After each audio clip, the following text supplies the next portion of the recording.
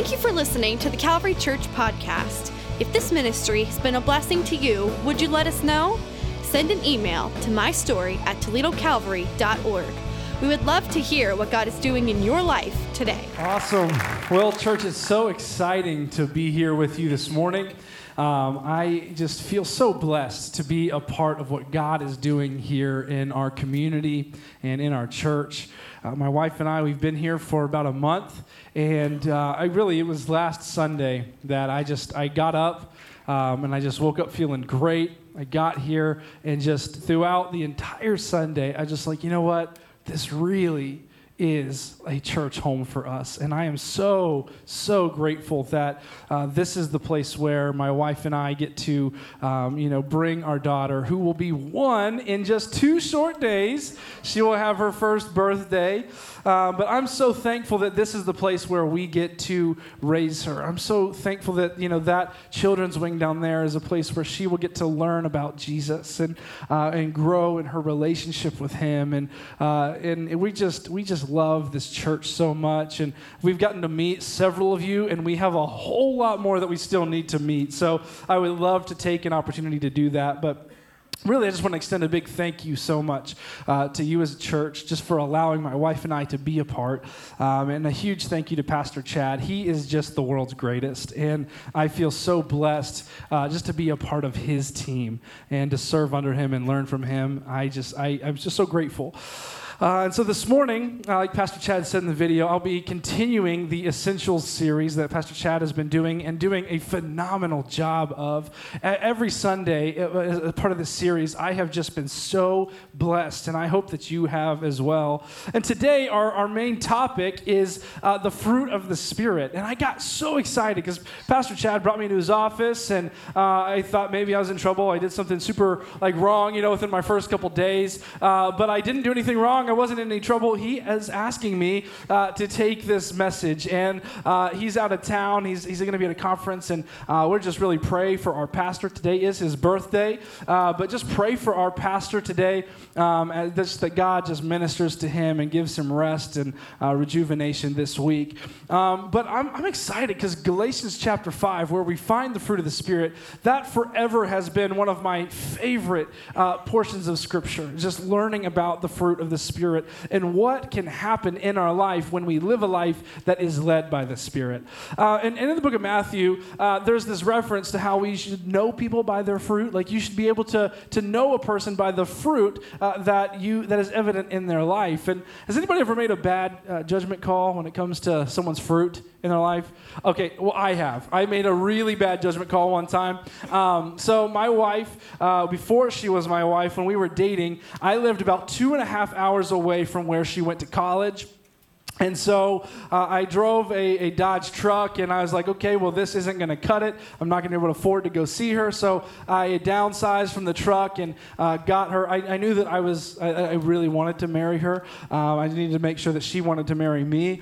She's a lot prettier than I am, so I really needed to. Can guys be pretty? Is that a thing? Oh, anyway, she's beautiful, and she didn't have a car, and so I was like, okay, well, I'll go ahead and get this little hybrid. That way, whenever we do get married, and I'm thinking forward, but whenever we do get married, I can give her this, and then I can go get me back my man truck. And so I'm driving this little Honda hybrid car because it got great gas mileage, and I could transport myself back and forth to see her at college without spending too much money. And so this was something that I would do, honestly, every weekend. I would drive 2.5 hours there, 2.5 hours back, just to see her, take her on a date, and just make sure that while she was at college, I was at the forefront of her mind, and that no other guys snuck in there and took what was rightfully mine. Okay, so I would make this trip, and I would honestly, most nights, I would come back at just an ungodly hour. I would leave her because we just couldn't leave each other's presence. Our love was was just so evident. And so I would make these trips back to my home where I was doing ministry late at night. And one night, I left for college, dropped her off, and I started to head back towards my house. And I saw this guy on the side of the road walking. And right about that time, it had just started to rain. And I always feel bad, okay? Like, I feel bad when I see somebody out there on the side of the road, and the rain is pouring down, they're getting wet, they obviously don't have the transportation or the means to get where they need to go, so they've got to go it alone on their legs. And I just had compassion. I'm like, man, I feel so bad for this gentleman. And he wasn't a gentleman, but I felt really bad for him. And as I got closer, I read the back of his T-shirt. And that man was wearing a Christian T-shirt. It had a Christian message on the back. And I'm like, okay, so he's a brother in Christ. I'm going to pick him up and give him a ride and bless him. And so I pull over and I say, hey, sir, I'd like to give you a ride if you need one. And he's like, oh, yeah. And he jumps in my car, sits down. And one of the first things that the man says to me is he said, well, I'm going to be honest with you. I've been out bar hopping a lot tonight, and that's why I'm walking home. And, he didn't have to tell me that he was bar hopping. That was something that I already knew that he was doing. There were a couple telltale signs. And so I proceed to give this man a ride home. And he tells me some stuff that's pretty scary. Like, he's being kind of strange and weird, and he's saying some stuff that's almost like trying to intimidate me. And I'm like, what have you gotten yourself into, Jordan? You didn't just pick up like a brother in Christ. You maybe picked up like an axe murderer. I don't know. And so I'm kind of getting a little bit nervous, but at the same time, I'm a big guy and I can hold my own. And I'm thinking through ways that I could A, minister to him, right? Because that's why I picked him up, and B, get out of a really nasty situation. How can I fend off this guy should he try to attack me? And so anyway, I get this guy to where he's going, and I just was like, okay, so here's my moment. I can minister to this guy. Maybe God has put him in my car for this reason. And I just say to him before he gets out, I just say, sir, I don't think it's by any accident that you should get in the car tonight with a pastor. And so it'd be all right if I pray with you. And he just freezes, stops and looks at me stone cold, and he goes, no, it is not okay. And gets out of my car, shuts the door, and runs off into the darkness. I'm like, oh my goodness, okay, well, I just avoided the situation there. I did not judge this man's character well. I did not judge him by his fruit. I judged the man by his T-shirt, okay? Had he not been wearing a Christian T-shirt, I probably just would have been like, well, that's unfortunate, and just kept driving on by like most of us do. But, we can judge people by their fruits. And as followers of Jesus, there are the fruit of the Spirit that Paul outlines in Galatians chapter 5, that as a follower of Jesus Christ should be evident and apparent in our life. And people should be able to look at you and identify love within you that is found only in Jesus, and joy within you that can only be attributed back to God, and peace that passes all understanding. The fruit of the Spirit is such a rich portion of Scripture, and it's awesome because you can go through that section, you can go through the fruit of the Spirit, and literally there's probably not a single thing that you're not like, yeah, you know what? I think I'm good on love. Got enough. Thank you, Lord. I'm happy, content. No, we can all use more love, right? Like joy. Oh, you know what? I'm a happy person. I've got no concerns, no cares at all. I don't need any more joy. You share that with somebody else. Come on, we could all use more joy at times. Peace, I've never met a single person who could not use more peace in their life. And so the fruit of the Spirit, it's not just vital for your life as a follower of Jesus, it's vital for your life as a human being. And it's vital for all those whom you come in contact with, because as a follower of Jesus, we are to reflect who Jesus is to this world so that all might know him. And so as I started to dive into this passage of Scripture, I just started to think, and I'm like, okay, well, I wanted to be really good. Pastor Chad is like one of the greatest communicators of all time, and so since he asked me to fill in for him, I'm like, okay, well, I need to give them something really good. So let me find something here that, nobody else has uncovered before, and just really drive home a truth that will just change everybody's lives. And so I did a word study on the word fruit. I've got some pretty good Bible software that helps me study like Greek and Hebrew. And so I put in the word fruit and the word fruitfulness, and it's really cool what I found. The word fruit in Greek and Hebrew generally means fruit. Okay, like it just means fruit. And then I kept studying some more, and I realized, okay, so it doesn't always mean fruit. Sometimes it means a fig, which is fruit. And then sometimes it can also mean like being fruitful, like having kids, reproducing, that kind of thing. And so I was like, okay, good, awesome, sweet. There's some real spiritual depth there. I'll hold on to that and maybe come up with something later. So one of the things that you can do when you're studying Scripture, and this is a cool thing, so if you're studying a specific Scripture, it's really good to study maybe the chapters, the chapter before it, the chapter after it, and it can really help put into context what it is that you're studying. And so I turned to chapter 4 and just began to read. I began to study and just kind of like take notes verse by verse. And I got really excited when I got to the second half of Galatians chapter 4 because it talks about this lady named Sarah and her slave named Hagar. And Sarah is the wife of a man named Abraham, who, if you read the Old Testament, he is one of the most foundational and prolific leaders in the Old Testament. And Sarah was his wife, and God made a promise to Sarah. Like, he promised Sarah, he promised Abraham that she would bring forth a son, that Abraham would have a son, and his descendants would be as numerous as the stars. Like, whoa. That's a cool promise. Like, to think about your future, your descendants, to be as numerous as the stars, that's an intense promise. So Sarah has a son with Abraham, and so does her slave Hagar. And so Sarah's son, his name is Isaac, and Hagar's son, his name is Ishmael. And so if you have your Bibles with me today, I'm just going to read from Galatians chapter 4, and I'm just going to start in verse 21. And if you need it, I believe the text will be on the screen. But it just says this. Tell me, you who want to be under the law, are you not aware of what the law says? For it is written that Abraham had 2 sons, one by the slave woman and the other by the free woman. His son by the slave woman was born in the ordinary way, but his son by the free woman was born as a result of the promise. These things may be taken figuratively, for the women represent 2 covenants. One covenant is from Mount Sinai that bears children who are to be slaves. This is Hagar. Now Hagar stands for Mount Sinai in Arabia and corresponds to the present city of Jerusalem because she is in slavery with her children. But the Jerusalem that is above the free, and she is our mother. For it is written, be glad, O barren woman who bears no children. Break forth and cry aloud, you who have no labor pains. Because more are the children of the desolate woman than of her who has a husband. Now you, brothers, like Isaac, children of promise, are children of promise. At that time, the son was born in an ordinary way, persecuted the son by the power of the Spirit. It is the same now. But what does the Scripture say? Get rid of the slave woman and her son, for the slave woman's son will never share in the inheritance with the free woman's son. Therefore, brothers, we are not children of the slave woman, but of the free woman. Okay, so check this out.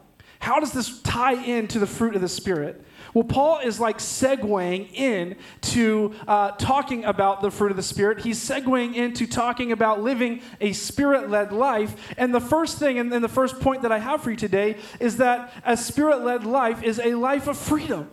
A Spirit-led life is a life of freedom. He's explaining to these believers, these Christians in the church in Galatia, that the things, the customs of old, the way that they used to live, they are no longer slaves. They are no longer in bondage. They are no longer held to the customs that they grew up with or the religious practices that they once believed brought them to the point of salvation. But because of the work of Jesus on the cross, they get the same inheritance with the line of Isaac. Because of what Jesus did, because of his sacrifice, because he lived a sinless life and died on the cross, the inheritance that belonged to Isaac now belongs to them. They are free. A life lived, a Spirit-led spirit-led life is a life that is lived with the understanding that Jesus has made a way for you to be free. You are no longer a slave to your sin. You're no longer a slave to your past. You're no longer a slave to your failures, your struggles. You are a free person because Jesus Christ has set you free. In chapter 5, just to kick off the chapter, Paul just simply says, it is for freedom that Christ has set us free. Stand firm then, and do not let yourselves be burdened again by a yoke of slavery. Okay, so check it out. There's a really important word here that that grabbed hold of me as I read this. He says, do not let yourselves be burdened again by the yoke of slavery. Look, in Paul's time when he was writing this to the Galatians, unfortunately, and it's a sad thing, but slavery existed. Slavery was happening. People were enslaved. And you can fast forward all the way to present day. Slavery might look different, but slavery is still happening all around the world. And it's a shame, and I feel bad about it, but it's the truth. Like, slavery is not a new concept, and it's not an old concept. It is still a present concept. But the thing about slaves is that not all slaves can choose whether they want to be a slave or be free.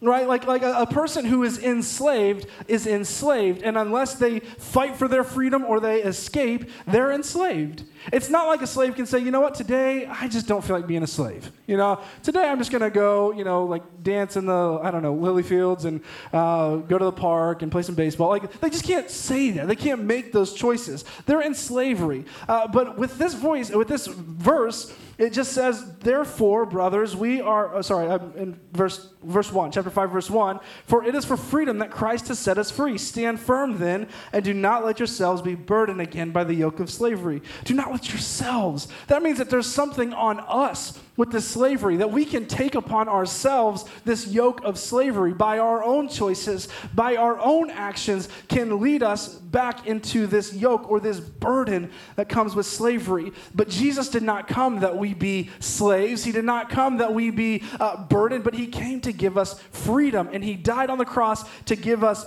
life. And so as people who are living lives, a spirit-led life is a life of freedom. It is a life of freedom. And so as Christians, as followers of Jesus, we need to embrace that freedom. I heard a pastor once say a while back that some people just go about living as if the tomb was still closed. But we need to, as believers, live as if the tomb is empty. You know what I'm saying? Like, Jesus rose from the dead. He rose from the grave. And as believers, as followers of Jesus, some of us, we just go about our business like we're still enslaved. Like Jesus never did anything at all. But the tomb is empty. Jesus is not there. He has ascended to the right hand of the Father. And because of that, because of his sacrifice, we get to live in freedom. And so as followers of Jesus, let us do that. A spirit-led life is a life lived in freedom. My next point for you today is just simply that a spirit-led life is a life of faithfulness. A spirit-led life is a life of faithfulness. And my parents, my mom and my dad, they are two people that have absolutely throughout time or throughout my life have displayed faithfulness in some profound ways.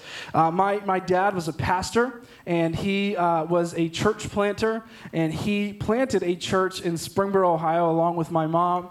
And that church is still around today. It's had several names through the years, but they planted this Assemblies of God church there. And the cool thing is God spoke to my dad, and he just told my dad that he was to plant a church in Springboro. Now, Springboro was a farm community. It wasn't like a booming, I don't know if anybody's ever even heard of the city, because it's about 2.5 hours south of here in Springboro, Ohio. But God just spoke to my dad and told him to plant a church here. And it wasn't like, a big booming place. It was a farm community. And so my dad drove around. He was praying like, Lord, what would you have me do? Where would you have me plant this? And it led him to a field. And it was not a field of dreams, but rather a field of beans, okay? So it was a bean field that God led my dad to. It was a 30-acre bean farm off of 741. And so, like, God spoke to my dad, and my dad went to the person who owned the field, and he got permission to farm the field in order to pay for the field itself. The farmer was interested in selling it, and so she let my dad and my mom literally farm this field.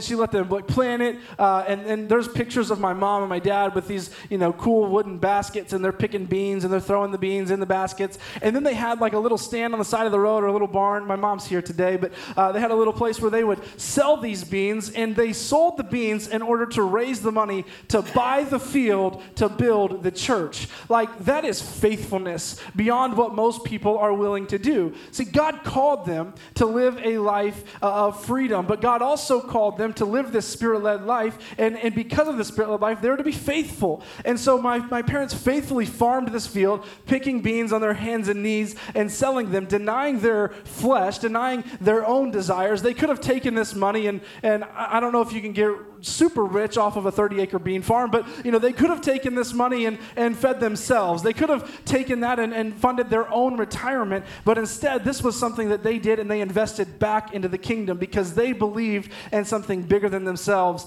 and they believed that at one day, although that this ground, this soil was just now producing beans, that at someday this ground is going to produce disciples. This ground is going to produce believers. This ground is going to take people who were once enslaved in darkness, and they're going to find freedom in this place. And they were faithful to the call that God had on their life. And a Spirit-led life is a life of faithfulness. As you read through Galatians chapter 5, Paul begins to describe some practices of that day that the church of Galatians, they were just getting confused about. There were things that when Jesus came, he rewrote he flipped the script. Like, he changed things. The way things used to be was not the way that they are anymore, or were even then for the church in Galatia. And these people were still following practices that Jesus gave them the freedom to not have to do anymore. He broke that spirit of religion. He broke the law, and he gave them freedom. And so Paul is talking to them. He's like, look, you're trying to do these things in order to be more holy. You're going through these practices in order to be more righteous. But these things aren't going to save you. Jesus already died on the cross. And when you go through these motions, when you go and you follow the Old Testament law, what did Jesus even die on the cross for if you were going to go ahead and do that? Start living in freedom and be faithful to a Spirit-led life. Galatians chapter 5, starting in verse 16, I believe, it gives us this list of how, it just talks about how the Spirit is contrary to the flesh. And maybe you've felt that before, maybe you haven't. But as a human being, I'm sure at some point, if you are striving to live a godly life or live a life that is led by the Holy Spirit, then you've experienced this. But Paul just simply says, starting in verse 16, "So I say, live by the Spirit, and you will not gratify the desires of the sinful nature. For the sinful nature desires what is contrary to the Spirit, and the Spirit what is contrary to the sinful nature. They are in conflict with each other, so that you do not do what you want. But if you are led by the Spirit, you are not under the law." Okay, so we'll pause right there and we'll come back to this, but Paul is just simply saying, he's like, look, there is a sinful nature, there is your flesh, what your flesh desires, and then there is life by the Spirit, and these things are in conflict with one another. There are things that your flesh, that your body, that your person is going to desire, and that is going to desire to do, to take part of, but it is not in line with Spirit-led living. And there is this inner conflict. In Romans, Paul talks about how there are things that he wants to do that he finds himself doing, and then there's other things that he doesn't want to do, but he still finds himself doing those very things that he doesn't want to do. And there's conflict in a Spirit-led life. And we're not always like batting 500 at this, okay? Like we make mistakes because of this inner turmoil and this inner flesh. And Paul himself, the writer of these things, he wasn't perfect at them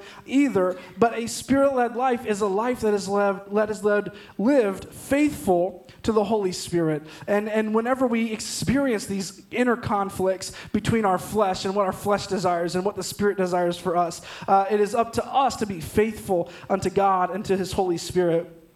Picking it up again in verse 19, Paul just kind of gives us this list of the acts of the sinful nature. And he says this: the acts of the sinful nature are obvious: sexual immorality, impurity and debauchery, idolatry and witchcraft, hatred, discord, jealousy, fits of rage, selfish ambition, dissensions, fractions, and envy, drunkenness, orgies, and the like. I warn you, as I did before, that those who live like this will not inherit the kingdom of God. So he says, look, there are actions that are contrary to a life led by the Spirit of God. And if you act upon these actions of the flesh, this is a huge warning: you will not inherit the kingdom of God. See, Paul was telling us before, when he talked about Isaac and when he talked about Ishmael, he says, you are now adopted into the lineage of Isaac. And the inheritance that was Isaac's becomes your inheritance. You get to have this eternal life. Heaven gets to become your home, and you get what you don't even deserve because of what Jesus did. That inheritance becomes your inheritance.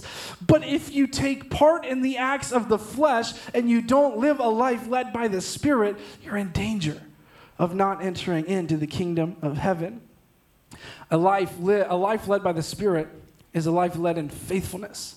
Be faithful unto God. Be faithful to deny your flesh. Be faithful to live led by the Spirit and to walk in God's path for your life. Walk in freedom. Don't feel bound. Don't feel restricted. Know that you are free to live and to move and to breathe, but also know that there are actions, there are thoughts, there are ways of living that are contrary to a Spirit-led life, and be careful and be faithful unto God in this. A cool thing about this chapter is that it gives us a glimpse of what you get for living a life led by the Spirit. It gives you an example of reward, and that is the fruit of the Spirit. And so in verse 22, it just simply says, but the fruit of the Spirit is love, joy, peace, patience, kindness, goodness, faithfulness, gentleness, and self-control. Against such things there is no law.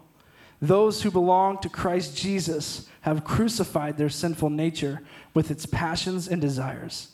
Since we live by the Spirit, let us keep in step with the Spirit. Man, there it is. Love is a product of a Spirit-lived life, a Spirit-led life. Joy, peace, patience, kindness, goodness, faithfulness, gentleness, self-control. These are things that we get. This is part of our inheritance when we follow Jesus. We get his love. We get his joy. We get his peace. Kindness exudes from us. Gentleness, patience, self-control. Is there anybody in here that would not like to see these things in your life? And all the wives start nudging their husbands. Every single one of us could use a little bit more of these things in our life. And when we live our lives led by the Spirit, these aren't things that you really even have to work on. These are things that develop within you naturally because Jesus is at work inside of you, and he is bringing about this good fruit. Man, I started to think about fruit in general. Like I told you before, and it's hard for me. If you were to think of fruit, there's probably one that comes to mind instantly, and for me that's an apple. I just think of an apple, and so I started looking into apple trees. All right, what is it about apples and apple trees, and what can I tie in? And I found it interesting. My wife and I, my wife does not like to garden. She doesn't have a green thumb. I do. Growing up, my dad, he several times on a couple different occasions, he would hook me up with people within his church that had skills that he wanted me to have. That he just, whether didn't want to teach me those skills, didn't have time, or just didn't have the skills himself, but wanted me to have them. And so there was a gentleman in our church who had his own landscaping company, and one summer, my dad hooked me up with him, and he just said, all right, son, you're going to go work and do landscaping. And so I got paid. I made $100 all summer long. It was really good money. But he would pick me up early in the morning, and I'd go out, and I would dig and dig and dig till I had blisters on my hands, and we'd be planting trees and bushes and doing landscaping for different people. But that was a skill that I developed that I just I liked and enjoyed. And so when my wife and I, when we bought our first house, I thought I was a youth pastor, and so we picked a house that had absolutely zero landscaping whatsoever. And initially I thought this house is perfect for being a youth pastor because nobody can teepee me. There is nothing to throw toilet paper in. Like, this is the greatest house ever. And they still managed to find a way, surprisingly. But I as we lived there, I thought, I would like to do some gardening. I would like to create a flower bed. I would like to, to plant a tree. And so I would go to Lowe's or Home Depot or whatever, like kind of nursery, and we would look at the different trees. And as you walk through, like if you've ever been to one of these places and you kind of like walk through the nursery and you look at the different trees, it's, unless you're like some sort of like plant genius, it's really hard to tell what you're looking at. Like, hey, it's a tree. It's got a trunk and it's, so tall and the leaves are up here. Oh, that's a bush because there is no trunk and it's low to the ground. Or that's a flower because it's a flower, right? Like that's like the extent of my knowledge with these things. And so I'm looking at these different trees, and I'm flipping around the tags on all the plants because I'm trying to figure out, okay, so I see what this looks like now, but what is it going to be when it gets bigger? Like, what is this going to be after it grows? What is this going to turn into after I take it home, put it in the ground, give it nutrition, give it water, make sure it gets the proper amount of sunlight? What is this going to become? And so I'm looking at these trees, and I'm like, oh, check that out. That's an apple tree. I could have apples growing in my yard. And I just kind of like take a step back and picture my daughter swinging from an apple tree, and the neighbor kids come over and steal my apples, and I come out and say, hey, you quit doing it. I just sort of picture things like that, and you rotten kids. Like those are things I start picturing. Or, oh, this is a maple tree, and oh, this one is going to grow nectarines, or this one's going to grow whatever it is, and you can go down the line. But when I'm looking at them in their juvenile state, I can't really tell what kind of fruit this tree is going to produce, if it's going to produce any at all. And the cool thing about our life as believers, as Christians, is that the fruit of the Spirit, it is a byproduct of Spirit-led life, just as apples are a byproduct of taking care of the tree and giving it what it needs. And so as a follower of Jesus, yes, we deny our flesh. Yes, we walk in freedom, but we need to feed our spiritual life. We need to spend time in God's Word. We need to spend time praying. We need to spend time seeking and worshiping Him. And as we feed our spiritual life, fruit will begin to develop and to grow, and eventually someone can look at your tree and know that they need to sneak into your yard and steal those juicy apples, right? People are going to be able to look at your life and say, I don't know what it is about him, I don't know what it is about her, but she has something that I desperately want. He has something that I need. The love that is within him is something that I don't have. He's got joy in the midst of circumstances that I just couldn't even imagine having. How does this person have peace? But we know where our peace comes from. We know where our joy comes from. We know where the love comes from, and it is found in Jesus and in Him alone. A Spirit-led life is a life of freedom. A Spirit-led life is a life of faithfulness. And if we are found faithful, this is my third point, if we live a life faithful, then we will be found fruitful. We will be fruitful. And so be faithful unto God. Be faithful unto the calling that He has on your life. Be faithful into cultivating this crop. And God will bring about fruit in your life. When we are faithful to living by the Spirit, we will become fruitful. We will become fruitful. Don't necessarily look at this list of things and be critical on yourself. Like, you know what? I really just struggle with patience. And so I need to work on that. Work on your relationship with God. Work on nourishing your spirit, man. Work on spending time in prayer. Work on worshiping to a level that maybe you haven't done before. Seek God more than you have before. And patience will be a byproduct of you feeding that spiritual life and you living a life that is led by the Spirit. Maybe there's things in your life that you need to cut out. Maybe you have messed up in your life and you just feel completely disqualified. Like, I've met people throughout my time in ministry and throughout my life that just feel like they know that love exists, but they feel unworthy of receiving love. They know that there are people that have joy in their hearts and in their lives, but they feel like joy is good for some people, but they're just, for whatever reason, not worthy of having joy. And some people feel like because of their situations, because of what they've been through, they're just never going to find peace again in anything. And so they look for different things to fill their life with because they just feel this void of the fruit of the Spirit.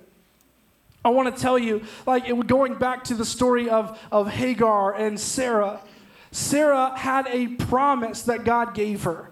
God promised Sarah that she would be fruitful. God promised Sarah that he would give her a son. And that her descendants, that the descendants between her and Abraham would be as numerous as the stars. That was a promise that God made. And God does not make a promise that he doesn't keep. His word never returns void. And you can trust that when God says that he's going to do something, he's going to do something. But Sarah, because of whatever external circumstances, be it her age, be it her insecurities, be it maybe her own doubts, she did not believe that God would do what he said he was going to do, and that led her to making a humongous mistake when she presented her slave Hagar to her husband Abraham to give forth a son. She was doubting herself. She was insecure about the fact that she was at an advanced age and had not yet given her husband the son that she knew God promised. So she presents him with his slave, and then he brings forth her son Ishmael. You can read through the Bible, and I encourage you to read through Scripture. Definitely encourage you to do that. But there are people in here, it's not all like happy stories of people who have prospered and succeeded. A lot of things that happen in here are stories of people who have failed. And a lot of people that have failed in Scripture have not just failed, but they have failed miserably. And this is one of the greatest mistakes with some of the longest lasting effects probably in the entire Bible. This mistake that Sarah made when she gave her slave to her husband to have a son. Because God was faithful. And he honored the faithful. He was going to honor the faithfulness that Abraham and Sarah had. And he did bring forth a son from her. He gave Sarah the son that he promised. But it didn't come without great pain. And now there's a lot of repercussions because of that. And the cool thing about God is that God honored her faithfulness. He allowed her to walk in freedom, and God ultimately made her life fruitful. He made good on his promise, even though she messed up. Even though she had her actions caused serious problems that have literally altered the course of history, God still made her fruitful. She was barren. She felt like she couldn't have a kid. She felt like that this promise could never come forth from her, and that led her to do what she did. And you today might feel like, as far as spiritual fruit goes, you're barren. That you're never going to produce love, that you're never going to be able to experience joy, that you will never find peace. You're unworthy of having such things in your life. You're an angry person, and that's just the way that you are. There's no kindness that can ever be found in me because of everything that I've been through. Listen, God promises you that if you follow him, and you nurture the gift, you nurture the Spirit, you live a life that is led by the Spirit, a Spirit-led life. You walk in his freedom. You're faithful to what God asks you to do. You will be fruitful. You might not have ever known real love, but if you live a life led by the Spirit, he will give you love that you have never known and could not fathom at this given point. You might be in such inner turmoil because of things that have happened to you that there is just no joy within you whatsoever.